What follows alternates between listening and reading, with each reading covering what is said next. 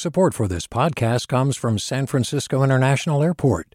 At SFO, you can discover award-winning flavors and unique shops all before takeoff.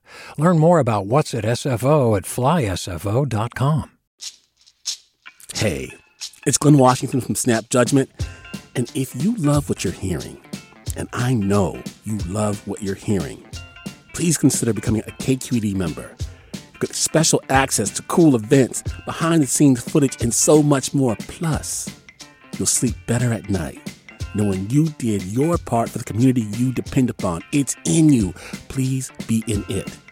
Visit donate.kqed.org/podcasts to sign up now. That's podcast with an S. Thanks. From KQED. Good morning. This is the California Report. I'm Madi Bolaños in San Francisco. Millions of LA County residents and businesses can resume outdoor watering after news that urgent repairs to a pipeline that brings water from the Colorado River to Southern California have wrapped up early. KCRW's Daryl Satzman fills us in. Communities served by the Metropolitan Water District of Southern California were asked to stop outdoor watering on September 6th as the agency fixed leaks on a 36-mile pipeline that is a key conduit for millions of customers in Long Beach, Glendale, Burbank, Pasadena, and Beverly Hills, among others. And it appears that many people heeded that plea. The MWD says water use in the affected areas dropped by about 30%, that despite the period coinciding with one of the most severe heat spells in years. The pipeline repair was supposed to take 15 days, but the agency says the work was finished ahead of schedule. The resumption of full water deliveries is not a license to run the hose and sprinklers with abandon, of course. California remains in the grip of a withering drought, and officials continue to urge water conservation. For the California Report, I'm Daryl Satzman in Los Angeles. Open agricultural burning is a useful tool for farmers, but its high particulate emissions are harmful to San Joaquin Valley residents. Air regulators plan to phase out the practice by 2025, but air quality advocates have doubts after years of inaction. In the second part of KVPR's series, When the Smoke Clears, reporters Carrie Klein and Monica Vaughn explore some of those doubts. I'm Monica. I'm a community engagement reporter in Fresno, and I'd like to introduce you to someone. My name is Norma. I'm a 27-year-old lifelong resident of the Central Valley. Norma Vargas spends a lot of time thinking about breathing. She deals with chronic, severe asthma. You can't breathe in all the way, and you're starting to gasp for air. She grew up in Lindsay, surrounded by orange groves. When those trees grow old and unproductive, farmers burn them to clear their fields. I'm Carrie, a health and science reporter at KVPR, and that burning contributes significantly to the polluted valley air that makes Vargas cough. You could see it from miles away. It's just like a dark thing of smoke. In 2003, the same year she was hospitalized with bronchitis, a state law planned to prohibit ag burning in the name of public health. But here's the thing. The ban never happened. Regulators with the San Joaquin Valley Air District put it off year after year, claiming the costs would be too much for growers. That's one reason why Mark Rose of the National Parks Conservation Association argues the Air District has prioritized agricultural profits over health for decades. They only look at the cost to industry. They don't look at the missed school days or the hospital bills and the billions of dollars that it's costing. Catherine Garupa White of the Central Valley Air Quality Coalition also argues the Valley Air District doesn't crack down enough on illegal burning. And so, without better enforcement, she has no faith this new plan to phase out burning will be any more successful. Do you believe that that will happen? No, I think that's a nice theory. Let's go back to 2003. That first state law banning ag burning contained one critical loophole. It said the Air District may postpone the ban if alternatives are economically unfeasible to farmers. And that's what the district did. Local regulators requested postponements, and the State Air Board, which is supposed to provide the guardrails to local air districts, approved 6 times since 2005. That just blew me away. That's Dean Flores, the former state senator who wrote that law. Our own air board giving a pass to polluters, it was not the right thing to do. He is now a member of that state air board. The Valley Air District argues burn alternatives really weren't feasible at that time. Now, in response to the concerns of residents and advocates, the Air District's Jamie Holt says the agency is working to educate farmers on the alternatives and offer them grants. We understand those concerns and we're focused on getting this done as quickly as possible. She says the agency is committed to public health and is expecting a 70% reduction this year on the way to a full ban in 2025. For Norma Vargas, however, 2025 just isn't soon enough. There is concerns as to why it took this long when this has been an issue for a long time. Especially when it's communities like hers, rural, majority Latino, and often poor, that have been harmed the most. For the California Report, I'm Carrie Klein. And I'm Monica Vaughn. This is part of the series When the Smoke Clears, produced with the support of the USC Annenberg Center for Health Journalism Impact Fund. You can find the whole series at kvpr.org. Hi, I'm Sasha Khokha, host of the California Report magazine. Every week, we bring you stories about what connects us in the giant, diverse Golden State. Because what happens in California changes the world. I love this place. We were once seen as like the place to be, California. The land of milk and honey. That's where you go to Sunshine State, but we just have challenges right now. KQED's California Report magazine. New episodes drop every Friday, wherever you get your podcasts. Hey, it's Avery Trufelman, host of Articles of Interest, and I've got to say, I've been a fan of KQED ever since I was a little kid, and I would come out to San Francisco to visit my grandma. It was just what we'd always turn on every time we got in the car, every time we were making dinner and turning on the radio. It was always KQED.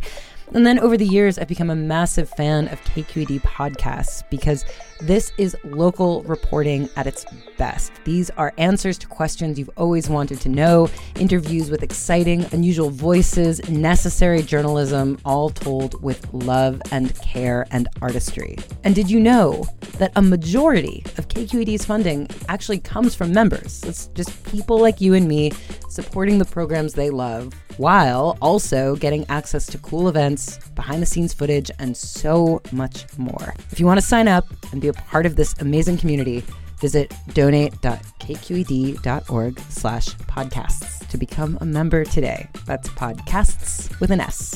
Thank you for listening, and thank you for your support. And in other news, Governor Gavin Newsom has signed a package of bills aimed at reforming the state's cannabis regulations. One would make it illegal for employers to discriminate against workers who smoke marijuana while off the job and away from the workplace. Another would seal old cannabis-related convictions. This comes as the governor is directing state officials to study the health impacts of high-potency cannabis. KQED's health correspondent April Dembosky explains. Since California legalized recreational marijuana, the concentrations of THC in pot products has gone up. Existing research shows this increases the risk of dependency and mental health problems, including cannabis-induced psychosis and even schizophrenia. Physicians like Lynn Silver are happy the governor is taking an interest in studying this further. I'm looking forward to seeing the research, but I would also say we can't use funding more research as an excuse to not pay attention to the research that we already have. Silver says the state should take regulatory action now by requiring sellers to stock products that have lower concentrations of THC and making sure high-potency products have warning labels. For the California Report, I'm April Dembosky.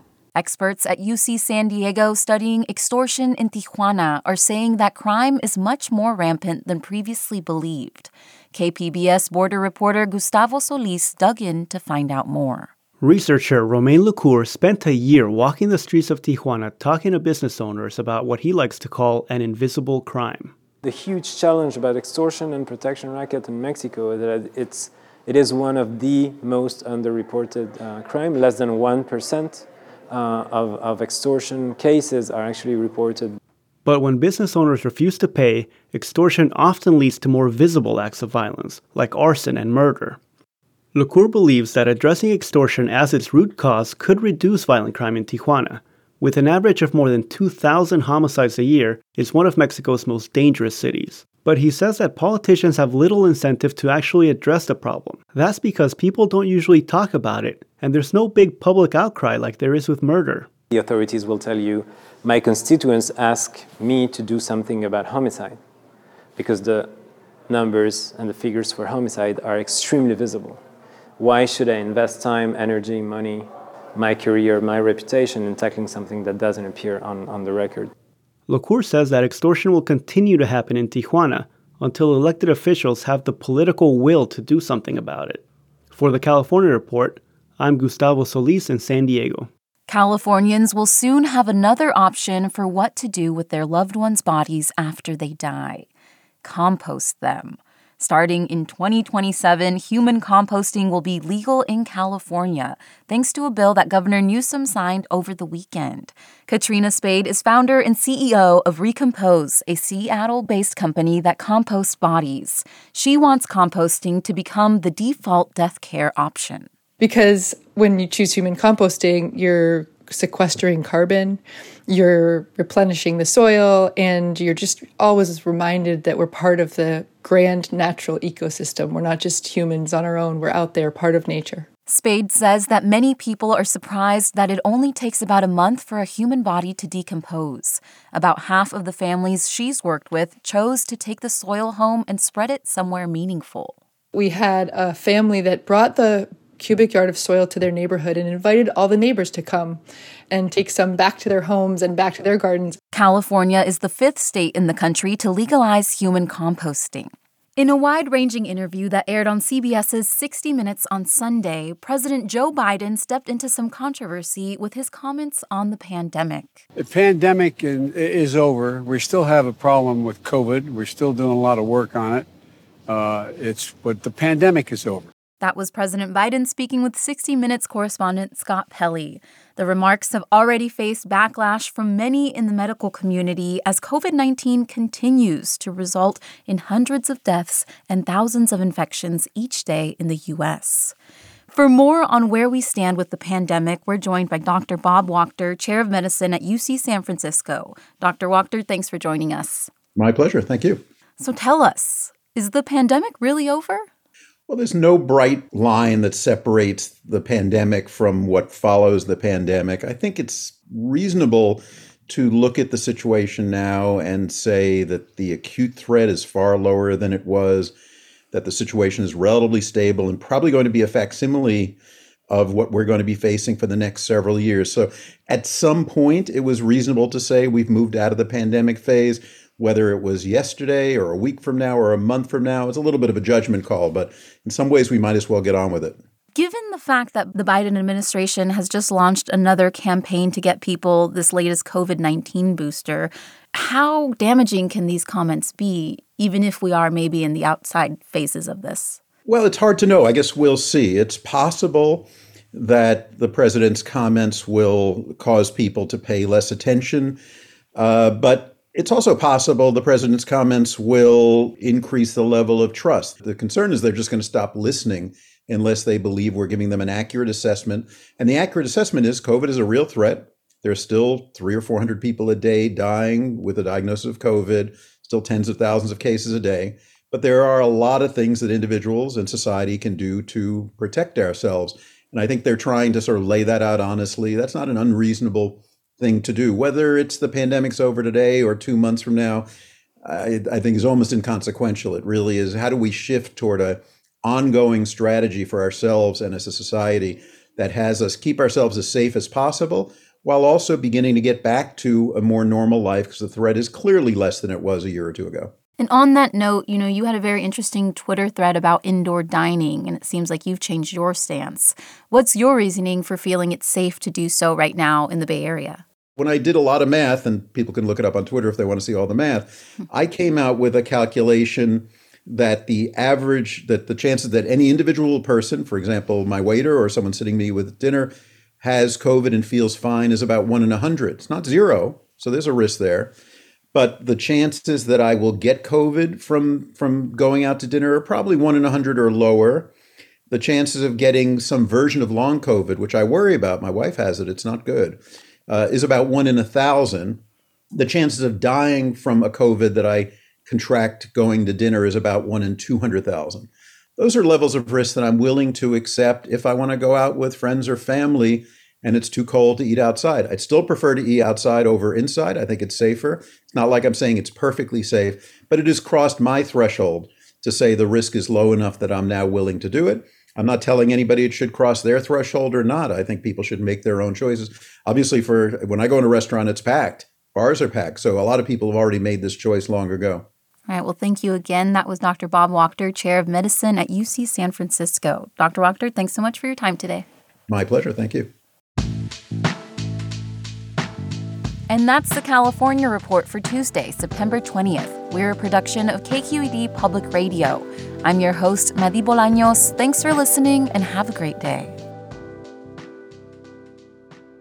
Support for the California Report comes from Personal Capital, providing people with financial tools like the Retirement Planner to help them achieve their financial goals. PersonalCapital.com. The James Irvine Foundation, committed to a California where all low-income workers have the power to advance economically.